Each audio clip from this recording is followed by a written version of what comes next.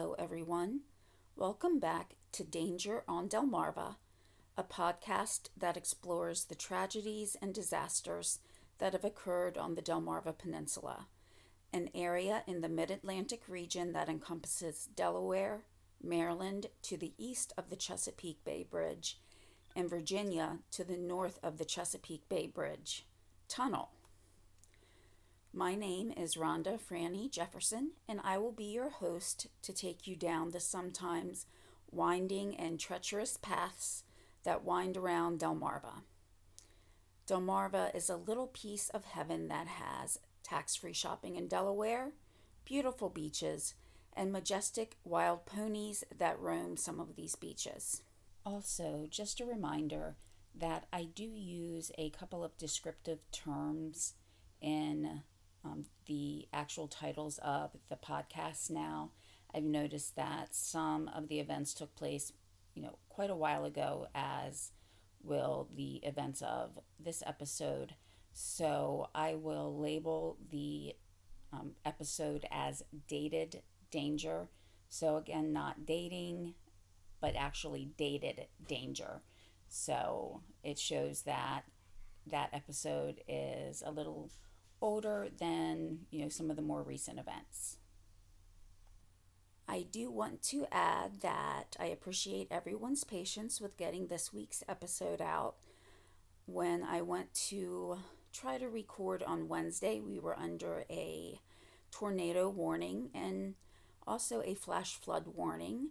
The internet went out a couple of times, as well as even though we have surge protectors, I really don't like having my computer plugged in when it was that bad. And it was a pretty bad storm. My father also had just been released from the hospital that day, and he was staying with us that night. He wanted to go home, but because of the tornado warning, we felt that it was really best that he stay with somebody. And yeah, it was a very busy day that day, as my children have also started school. So a lot was happening, and in some ways I'm glad that there was that little bit of a delay, because I actually found out more information about this topic, as well as listened to a podcast when I was cooking that actually had a pretty good example of what I was really trying to say in this episode. So before I do begin this story, I want to say that this podcast reflects my personal interest in the exploration of how or why an event occurred, to try to understand the reasoning behind the acts and decisions of others. I've obtained facts for this information through all publicly available sources. The podcast is produced for informational purposes only, and as I've gleaned the information from these publicly available sources, I cannot guarantee everything involving accuracy, completeness, or validity.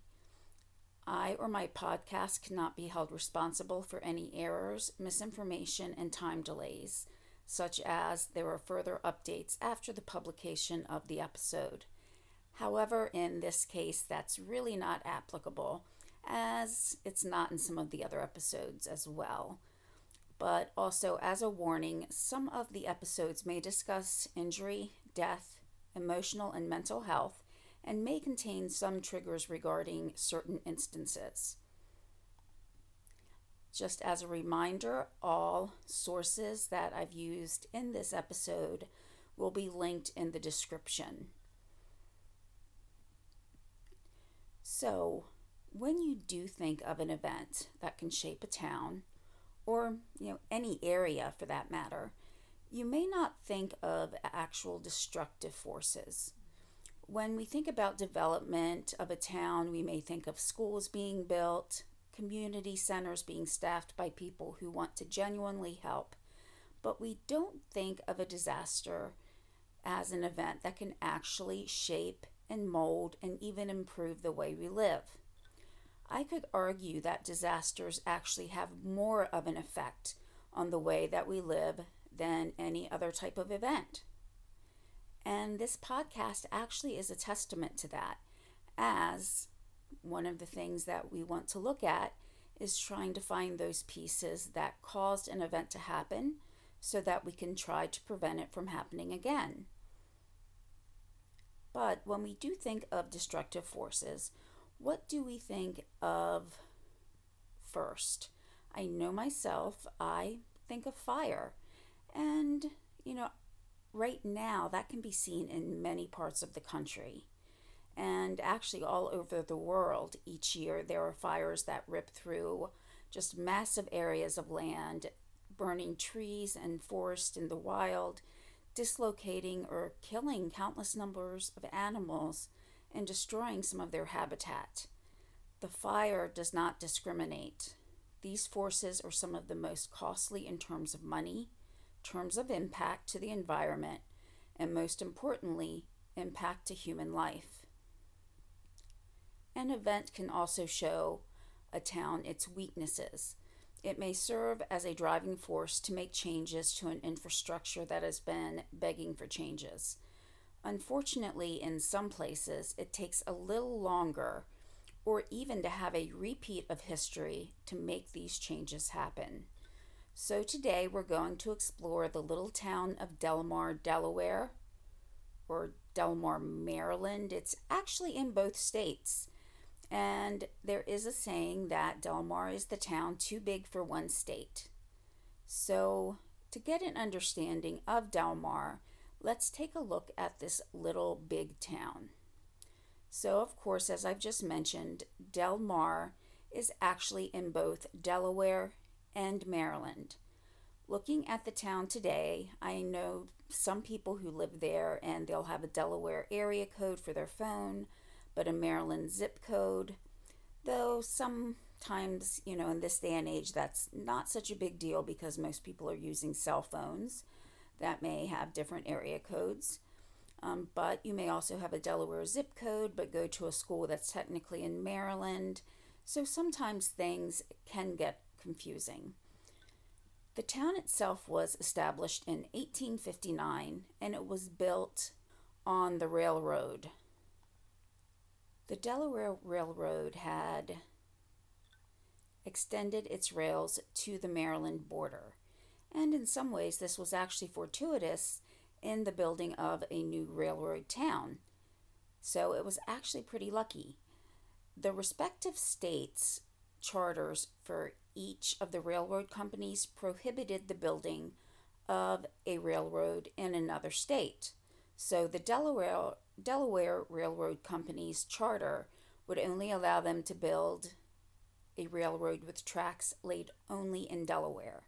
And the Maryland Railroad Company said the same thing, only allowing tracks in Maryland. So the two tracks met and Delmar was born, with these tracks literally joining the two states.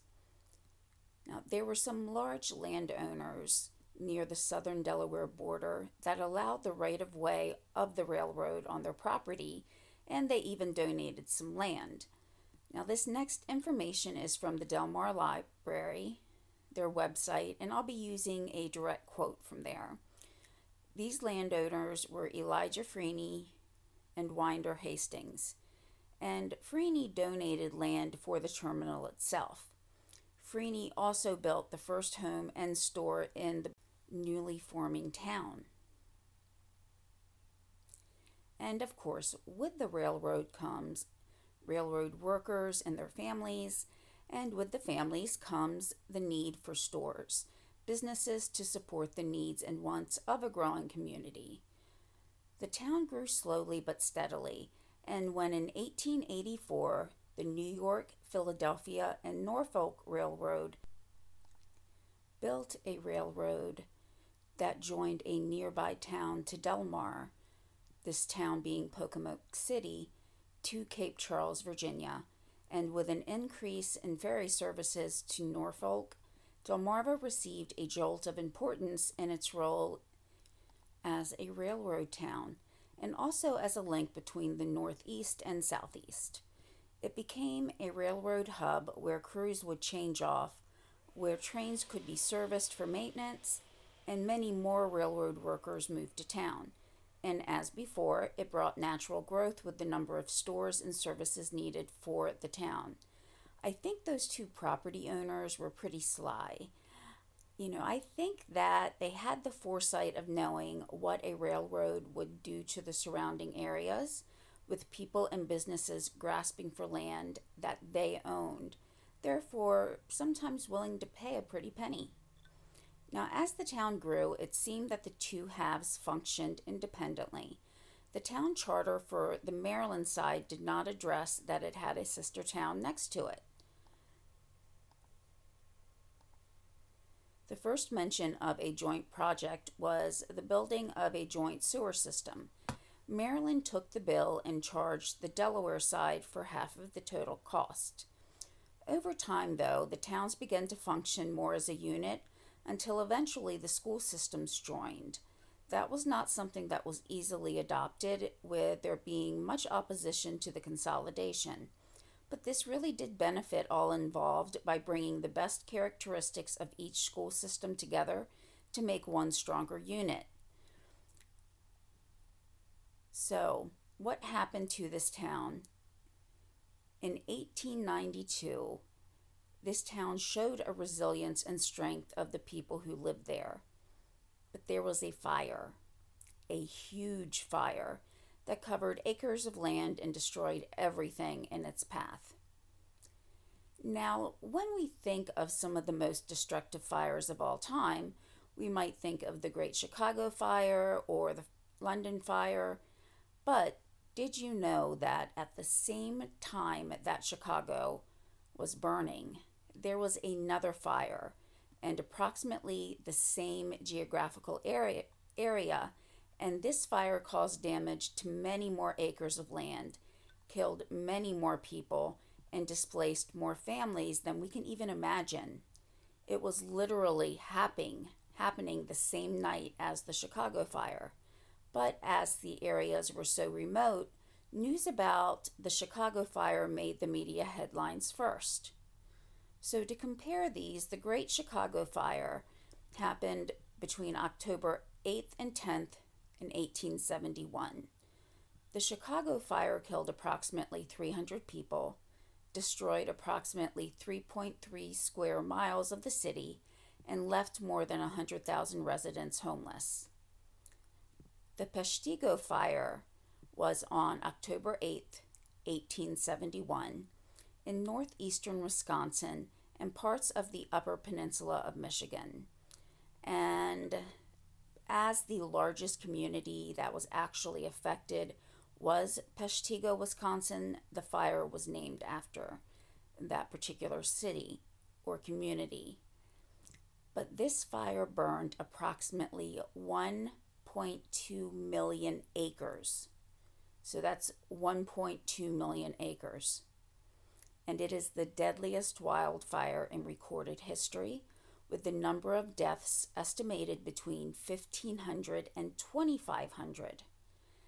Now, that town or that area really worked in a lot of the lumber industries, and not everybody really set up a permanent residence where everybody's name was logged or cataloged, so that when all was said and done, when the 1.2 million acres were done burning, they could really only estimate how many people had died. So the reason I'm mentioning this is not in any way to downgrade the Chicago fire. What I am trying to say, though, is that the more rural locales did not have the same ability to receive the outpouring of help as those in the larger cities would have. With the Chicago and the Peshtigo fires, much of the nation had already donated money to help those in need after the Chicago fire. And by the time that the news reached the news outlets about the Peshtigo fire, many Americans either could not or would not give any more. So at this time in American history, many cities during this time did actually have very large fires. When reading an article about the Delmar fires, one article actually had a paragraph that by itself said, Another peninsula town has been reduced to ashes. The fire of last Tuesday was the first considerable blaze in the little tiny town ever suffered, and during its progress, many landmarks were destroyed. So, at least to me, these sentences make it seem that fires really were commonplace. So, when we do stop and think about the conditions of these times, it should be pretty obvious as to why some of the fires did occur. Houses were primarily built of wood, and at that point in time, electricity was not really common among the houses. So, and this was referring to the Delmar fires. So, at these times, it meant that open flame sources were still being used for lighting and cooking, and there was definitely no electric stovetop range here. So, something could happen in the middle of the night and it could take hold, devastating an entire neighborhood or whole community. Now, speaking for myself, I just have to say I don't think I would do very well in this era in time, and it's not even to do with some of the conveniences that we have, such as computers or cell phones, but I am literally always cold. When it's 90 degrees outside, I will have a space heater on. So, since there really wouldn't be any electricity in the house and I could not run a space heater, and I'd have to rely on a fire that might be in another room to keep me warm, yeah, I don't think I would have been okay. But I've also always had this fear of fire, and I think it may be something that was ingrained in me as a child. Now, even though it happened before I was born, my family's house had burned down. I heard stories of how my siblings had to try to escape the fire, and even when I was in college, I would actually walk around and, to the best of my ability, touch all of the electric sockets just to make sure that none of them were hot. However, it really wasn't feasible to go into each person's room because I'm pretty sure the occupants would look at me like I was, you know, invading their space. So I just kind of had to give in and accept that I could not go in, to anybody else's room. But for a lot of my adult life, that continued, and I was just always worried that something would happen because of fire around the outlets. And just to say, it really didn't help that when at one point in time there actually was a fire that started behind an outlet in a house that I was living in. So just when I think I'm safe, something like that happens. But I have learned to let go a little bit in regards to that. But back to Delmar and its fire. The first fire was in August of 1892. On August 16th, after things had finally settled down, someone sent an urgent plea by telegram to Wilmington, Delaware, to ask for help.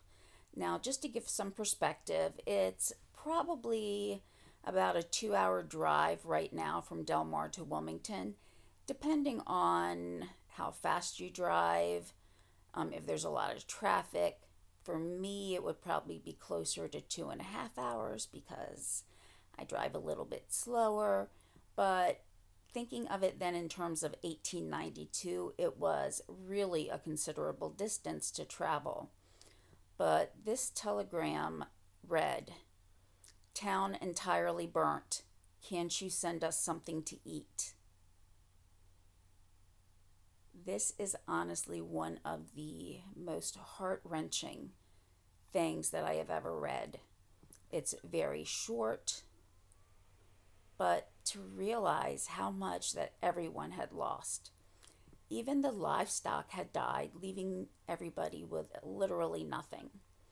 So just hearing those short sentences in that telegram just shows the utter destructive nature that the fire brought upon this small town.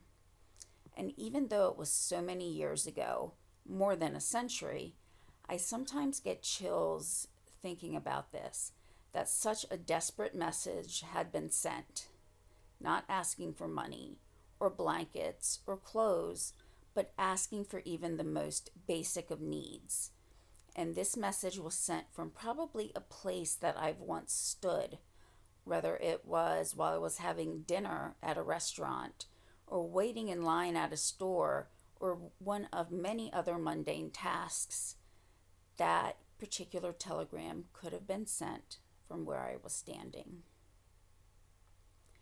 Going back to 1892, earlier in the day, a fire began that would take down the homes of pretty much all of Delmar's residents. There was an empty room that was above a candy store, and a lot of the local boys would, in today's terms, hang out there because of the room status as being a hangout for these young boys. It was theorized that they did something that started the fire, and not necessarily stating that they did something intentionally, but it could have just been an act that a young boy didn't necessarily think much of, such as sneaking a cigarette away from his parents and putting it out too quickly, or tossing it into some garbage.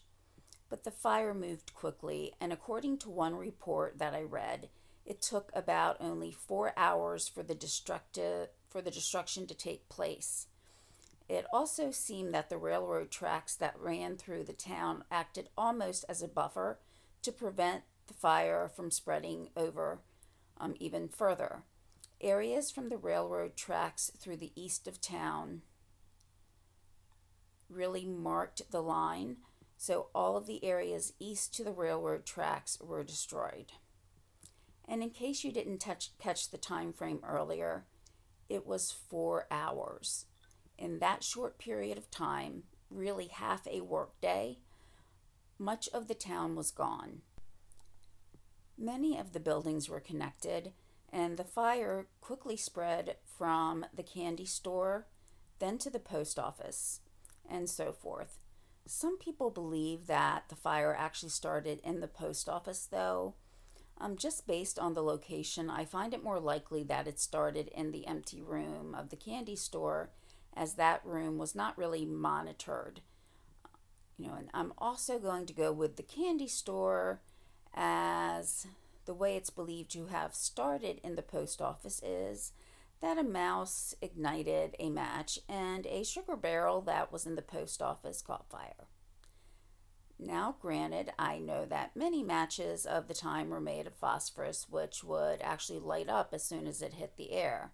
I remember watching some older movies, or movies that were set around this time period, where the matches were kept in like under glass or something like that to prevent them from actually lighting. So, I can see where just having that type of match come in contact with air could possibly let that happen, but I'm still going to go with the candy store as the option. Much like Mrs. O'Leary's cow, I really don't think that this happened with a mouse striking a match. Within a half an hour, a block that was in the center of town was completely ablaze. There was also a hotel in that same area, and that soon became engulfed in flames as well. The town reacted as quickly as they possibly could, with many people running from the center of town to their homes to try to muster what they could save. One of the most interesting things, and most important, that was saved was the railroad telegraph set, so that this would enable someone to send messages out to surrounding areas. And also somehow the railroad managed to save the cash and tickets. But meanwhile, most people were just wondering how they would survive. Now, something that we also have to remember is, in 1890, someone could not just pick up the phone or pull a lever to indicate that there was a fire. And the city of Delmar at this time did not have a, water main or any type of water system. So the residents of the town formed what is called a bucket brigade. So, if you've ever seen a show where there may have been a fire, and, again, set in the late 1800s, maybe even mid 1800s, the bucket brigade was just everybody who was available standing in line with buckets being passed back and forth through the line with water to try to put out a fire. Now, we can probably assume that this was not very efficient. By the time everything went through, it was just one small bucket going onto a raging inferno. By today's standards, we might even say it seems like they were spitting into a fire to try to put it out. But they did the best that they could, not giving up even though the fire quickly overtook every part of town. They used every resource available, so this is where the fact that this was a railroad town with rail service playing a big part in putting out the fire. The railroad had a water tank for use, and they used engines to bring the water from that water tank to help with the fire. The request had also been sent to a Salisbury, Maryland fire service, but by the time Salisbury was able to pull everything together and they would have to actually put it on a train to get through, in the quickest way, it's not like they could arrive in just a few minutes. It actually took them a couple of hours to get everything together and put everything on the train to go to Delmar. Also, there was another town, Clayton, Delaware, which again, this shows that there was cooperation from two different states. And I have to say, Clayton really is not the closest town to Delmar either, but thankfully they were able to lend a hand. And as, again, no water system, the town had, I have heard this, that the town had actually not approved a request earlier to have a main water system. So, hindsight's 2020, I guess we can say with that. Now, water was being sent to the town via what, at that time would be considered high-speed rail. At that point in time, if it was able to cover a mile in around 1 minute, that was considered extremely fast. So hour after hour, the houses fell and the businesses collapsed. And though they were not seeing the fruits of their labor by having the fire reside, the residents of the town got their second wind and still tried to work on saving what they could within the town, even using wet blankets thrown over houses to try to dampen the materials within. It can also be noted that not long before this, the fire town had not improved a new water system, and they could have really greatly, helped in fighting this fire. And desperate measures were also taken to try to stop the spread of the fire, including tearing down houses that were on fire to stop the spread. In an event that was so devastating, newspapers looked to find how many people died within the catastrophe. Early headlines offered a grim report, including quotes such as, "One charred body in the ruins," and another noted that a woman was taken to Wilmington and she will probably die tonight. However, it was soon found out that these reports were either misunderstandings or maybe even just outright lies to try to sell papers. However, nobody was seriously hurt, and the only minor injury came from a man who was trying to save his wife's sewing machine. Now today we might, look at that and think, why was he trying to save a sewing machine? But it was not uncommon for women to make clothes for the family, or to make curtains or linen or anything else that they would need to have sewn. So this could have really been a lifeline for the family. And also, who knows, maybe she used the sewing machine as a way to make a living as well. Now, another man, Dr. Joseph Wright, had actually just built a new house and he was scheduled to move in. But after all that excitement and anticipation of moving into a new house, it was gone before he even got to move in. And tragedy can also bring out for, lack of a better word, scavengers. And of course, this is of the figurative sense. The owner of a motel, which I'm sure did much business being in a railroad town, was a Mr. T.A. Vesey, and he was approached by a man from Cincinnati who offered him $4,000 cash for the property, but Mr. Vesey declined. Now, if we look at the amount of damage that it caused just in terms of monetary loss at the time, the estimates were between $75,000 and $150,000, which, looking at it in today's money, would sound really, really good if it was just $150,000. But it is really the equivalent of 2 to 4 million. And honestly, for the number of houses that burned, that figure seems pretty low. And I know that many suffered devastating losses of their homes and their livelihood, and they even lost any extra clothes or items that were sentimental to them. But there were still no deaths linked to this particular fire. So, faced with utter destruction of everything that they had, many people would need to rely on the help of friends, family, and even complete strangers. I have to believe that the railroad recognized the importance of this junction as more and more aid came in via the railroad, and they decided not to charge for carting the freight. Some people were offered places to stay in Salisbury or other neighboring towns, but more aid came in other directions, and the railroad provided even more goods or free freight charges. Work commenced within a month to supply some temporary shelters for the residents. And within less than a year of this happening, much of the business district had actually been rebuilt, and some of the items some of the houses were actually rebuilt in brick. And M.H. German, a prominent brick manufacturer, actually was able to build a house in the area. Now, while the long-term aspects were seen, such as the amount of time it would take to rebuild, the residents really had those more immediate needs, such as the food that we mentioned.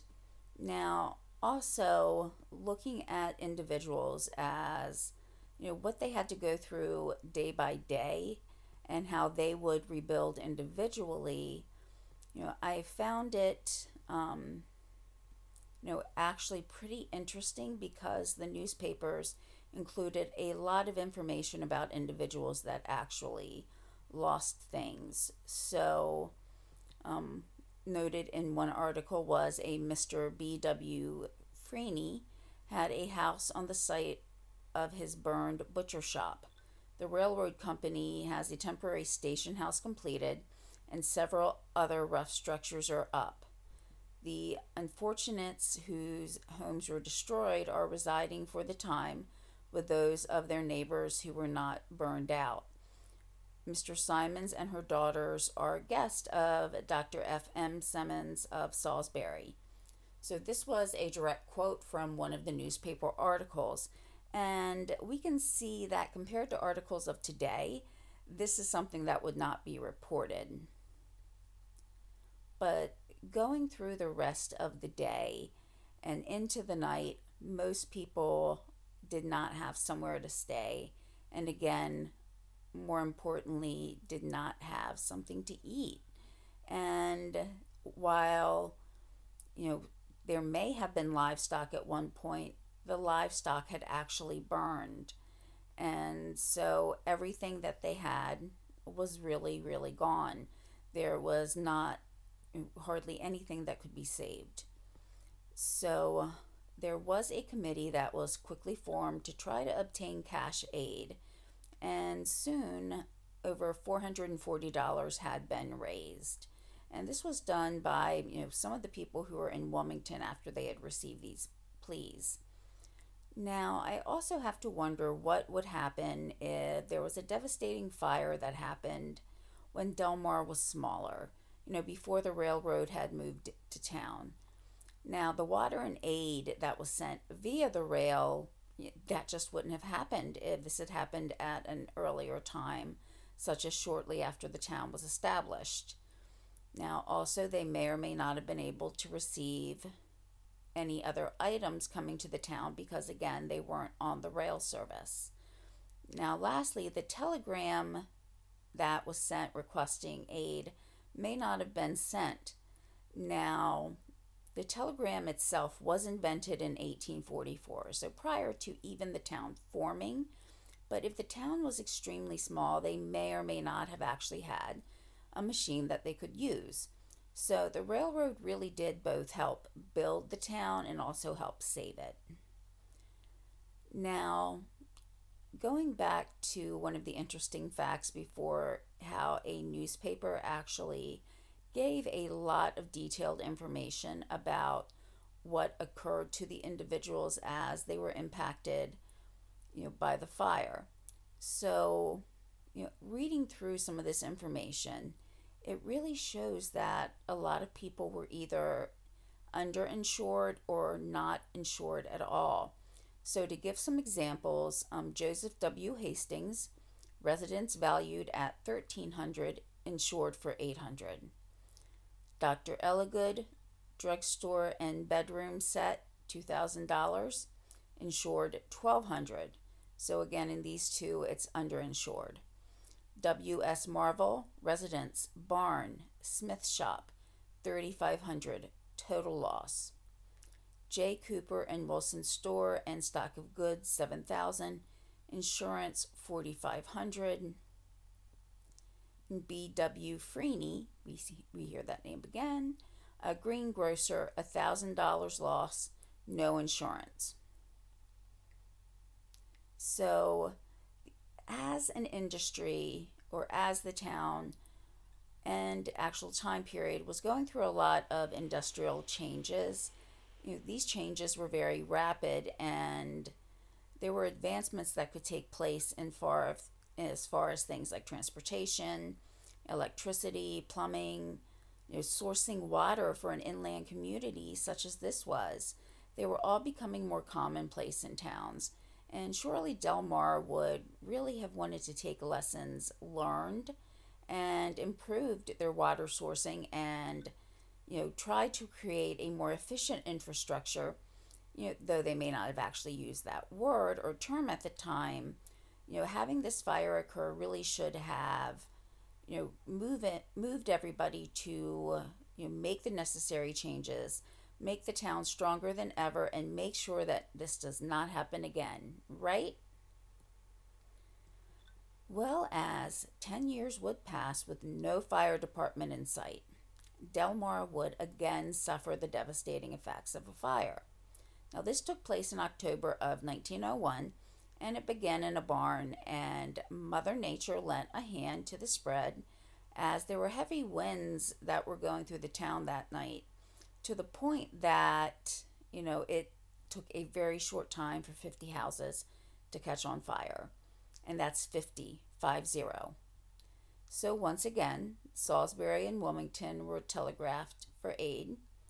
Salisbury trains were able to get there in actually less than 5 minutes this time. And the distance was actually over 6 miles. So they were actually moving a lot faster than they were in the time of the first Delmar fire. Now, once again, the town had to endure a blaze without a water system. So knowing that help would be coming, crowds gathered at the train station, and when Salisbury's train moved into the station, men, women, and children brought the firemen's tools and carts to have them taken to town. But remember, the town has no water. So, to quote from an article, necessity aided the frantic citizens to devise a clever scheme to get water. 2 locomotives ran to the Delaware Railroad pumping station, filled their tanks with water, and returned to a point where they could be connected with the fire engines. A traction engine was also utilized in this way, and this work resulted in the saving of the Delaware Railroad Station, the bank, the Methodist Episcopal Church, and the business of Elijah Freeney. And here's another Freeney. Now, not to keep saying this phrase, but once again, the fire spread rapidly. It only took about 2.5 hours, and the Delaware side of town was, for all intents and purposes, gone. Once again, innocent animals, including many pets, were not able to be saved. And once again, people were homeless and hungry, and as this took place in October, there had to be a sharp chill in the air. Some stores had been saved, but the goods within were described as unfit for consumption. And once again, Salisbury rose to the occasion. Food was sent via rail, of course, and town officials for Salisbury quickly formed a committee, and again, a committee was able to help out with trying to obtain food and other necessities that were donated. And as we can see, while the town rebuilt from the 1892 fire, they had not made some of the necessary improvements that really would have helped either prevent or better take care of this fire. Now, one improvement that really was on the docket but not yet done was to have electric street lights. But the future of it at that time was uncertain, as many people looked at the town and thought having a water suppressant system, which was actually a thing back then, so that was pretty interesting. Taking other precautions that might have been able to be done to prevent this from happening again. Now, of course, there were still so many affected, and mainly they just had the pressing concern of making sure they had food and water. The damages that took place in the second fire was estimated to be around 100,000, which is more like 3 million today. And as we can probably guess, town representatives voted and approved a new water system to be placed. It also led to many of the residents and business owners in the town to rebuild the buildings using brick instead of wood now as well. The town also held a fundraiser so that they could buy a fire engine and establish the fire company. However, a formal fire service was not established until 1921. And even more unbelievably, they did not have a water system that was capable to be used for fire suppression until 1911, 10 years after the second fire. Now, one of the gentlemen who lived in the town was a man named Levin Hastings, and he was a prominent resident, but he really lost heavily in the second fire. He had a number of stores that were destroyed, and he also had 4 dwellings and even a whole stock of goods that were destroyed in the fire. And I'm thinking, as far as having 4 dwellings, I almost wonder if he either rented the whole house out or they were a type of boarding house, which, in a railroad community, would seem pretty common. He lost about $25,000 in property, and he only had $2,900 worth of insurance. And there's another gentleman I'm going to talk about in a moment, but Mr. Hastings was a very, very big loser of property on that day, and he had also lost a lot of items in the first fire. So he was severely crippled financially, and it probably took a lot for him to overcome that.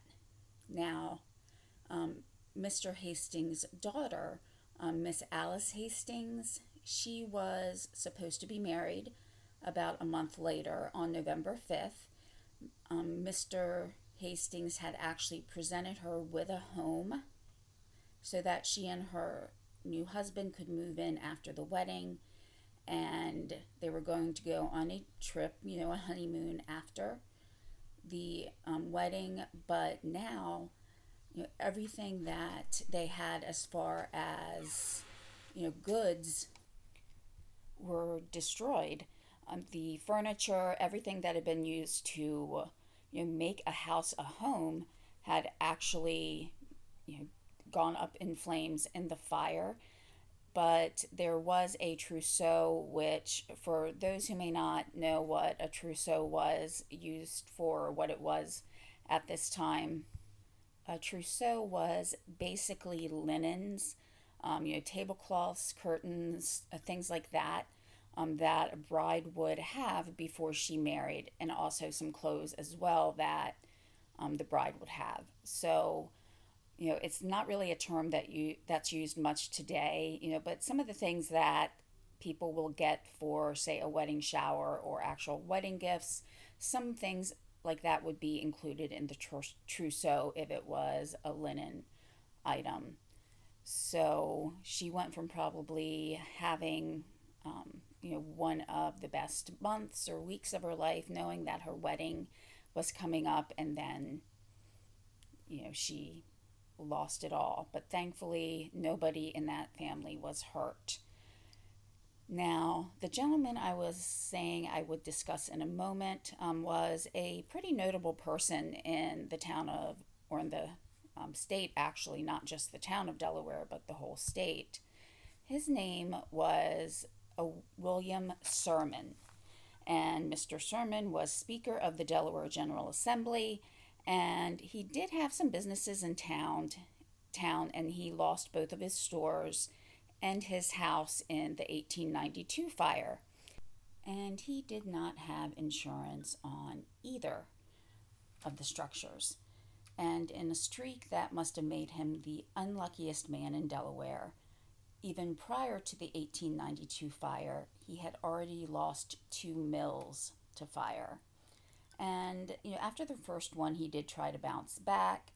And he said that he was going to build the finest house ever built in Delmar. But, to continue his streak, the fire that beset Delmar in 1901 actually started in his barn. And for some reason, I guess because I had, written about or mentioned the Chicago fire, all I kept thinking of was Mrs. O'Leary's cow, along with the improbability that a mouse could light a match to start a fire. I just had these thoughts in my mind when, I found that out about Mr. Sermon. Now, in another horrible, horrible, aspect to this, 3 weeks before the 1901 fire, he had decided to let his insurance lapse because it cost too much. The total amount of his losses was $20,000, which would equate to approximately $600,000 today. And, he did stay in Delmar, and he passed away in 1919, but he did so, being actually pretty poor at this point in time. So, what can we learn from these examples of fires and of history repeating itself? In the case of Mr. Sermon and Mr. Freeney, it really did seem to repeat itself multiple times. So, sometimes you have to spend money to save money. And, the town, I guess, had really not looked at it that way in terms of a fire or water system that could be used for fire suppression, which was available at that time according to all reports that I read regarding the matter. So, looking at things on a much smaller scale, we face these situations every day, but of course with lesser consequences. So, when you're at the gas station, you might question, should I use regular, mid-grade, or premium? There's a big difference in price, but you have to try to figure out, okay, if I use regular, will, that hurt my vehicle? High performance vehicles sometimes need the mid or premium grades, so you have to be sure to understand, how the car works, what's best to use for it, and whether or not you really need to spend that extra amount to prevent any maintenance issues in the future. And, it could also be with other types of goods, such as electronics, which are a good example because, you could buy, say, a tablet that, is only 2.5 stars rating, but, is pretty inexpensive. Or you could buy a tablet or electronics device that is by a major manufacturer with a much higher rating. Yes, it may be even double the price as the, lesser tablet, but you have to think, how strong is the tablet? If it's dropped, even with a bumper or a case, will it still break? Which has actually happened to one of my children. Or should I go ahead and spend the extra money? So, these are on the much smaller scale, but for Delmar, we do have to realize that even if they had voted on getting the water suppressing system, it may not have been, completely finished or up and running at that time. And, I guess they would have had to look at it and think, okay, is the cost of this, going to be offset by the advantages that it brings? And we can see in this case it would have been more, advantageous just to go ahead and get the water system. Again, it may not have been available for use at that time, but the town would have recognized the need for that. Now, coincidentally, I was listening to a podcast, this week, and one of the podcasts was about a ship collision that cost, I believe it was over 40 lives and injured many others, and it caused the trauma, of people seeing people that they loved pass away or not being able to get to them. So it also damaged both boats. This is the story of the Andrea Doria and also the Stockholm. Some people say that if there had been a light bulb that was attached to one of the displays, that one light bulb could have prevented this from happening. Also, again, on the same day and only a few moments later, I had turned on YouTube and saw another person. Now, the first podcast was called The Dark Side of Wikipedia, and I will attach a link to that. Very interesting story of the Andrea Doria. I've listened to a number of different podcasts or documentaries on that, and it was actually the first time I had heard that piece of information. Now, on the second thing that I watched or listened to was, from Mr. Ballin, and he does a lot of shorter stories, but there was a horribly coincidental event that took place where a young woman lost her life because of a tire that came off a tractor trailer. Now, for want of, say, a small $3 or $4 washer on one of the tires, then it would not have happened. So either just spending money on an item like that, which I think in this case it probably was more of an oversight, that they did have the item available, but somehow they just missed installing it or putting it on a couple of the lugs. And I will admit I am not really good with tractor trailer tires, so that's the thing that I'm envisioning is they probably did a walk around, or maybe even to save a little bit of time didn't do a complete inspection. So for either that little piece of metal or for the few moments it would have taken to do a walk around, something very simple, a person lost their life. So these are, again, just examples of how sometimes you have to invest a little bit more to make sure things stay safe and so that you won't lose, even more money. For a small town rebuilding at this point in time, I also think the morale of the townspeople really would play a part in, the rebuilding of the city. But, I wonder if not having at least a water system that was capable of fire suppression, around, if that could have cut down on the morale of some of the townspeople. Now, if you do listen to this podcast on a regular basis, you may know that I think a lot of things that happen come down to complacency. And this isn't really any different. Even though fires were known to spread through towns very quickly, not just Delmar, there may have been a feeling that it won't happen again, like the saying that lightning won't strike twice in the same place, but it actually does. So I wonder if the people, after some months as they were rebuilding, maybe another winter had passed of them using fireplaces and candles, as seasons passed, did they start to feel more comfortable again and maybe didn't necessarily check things as carefully as before? You know, beginning to really think that it wasn't necessary to be quite as cautious. Now, of course, we can't know for sure, but I think we also, again, see this sometimes in everyday life. So, to give an example, like a few years ago, I was in a car accident, and it was from someone who was on the other side of the road, and I was able to swerve and get out of his way the best that I could.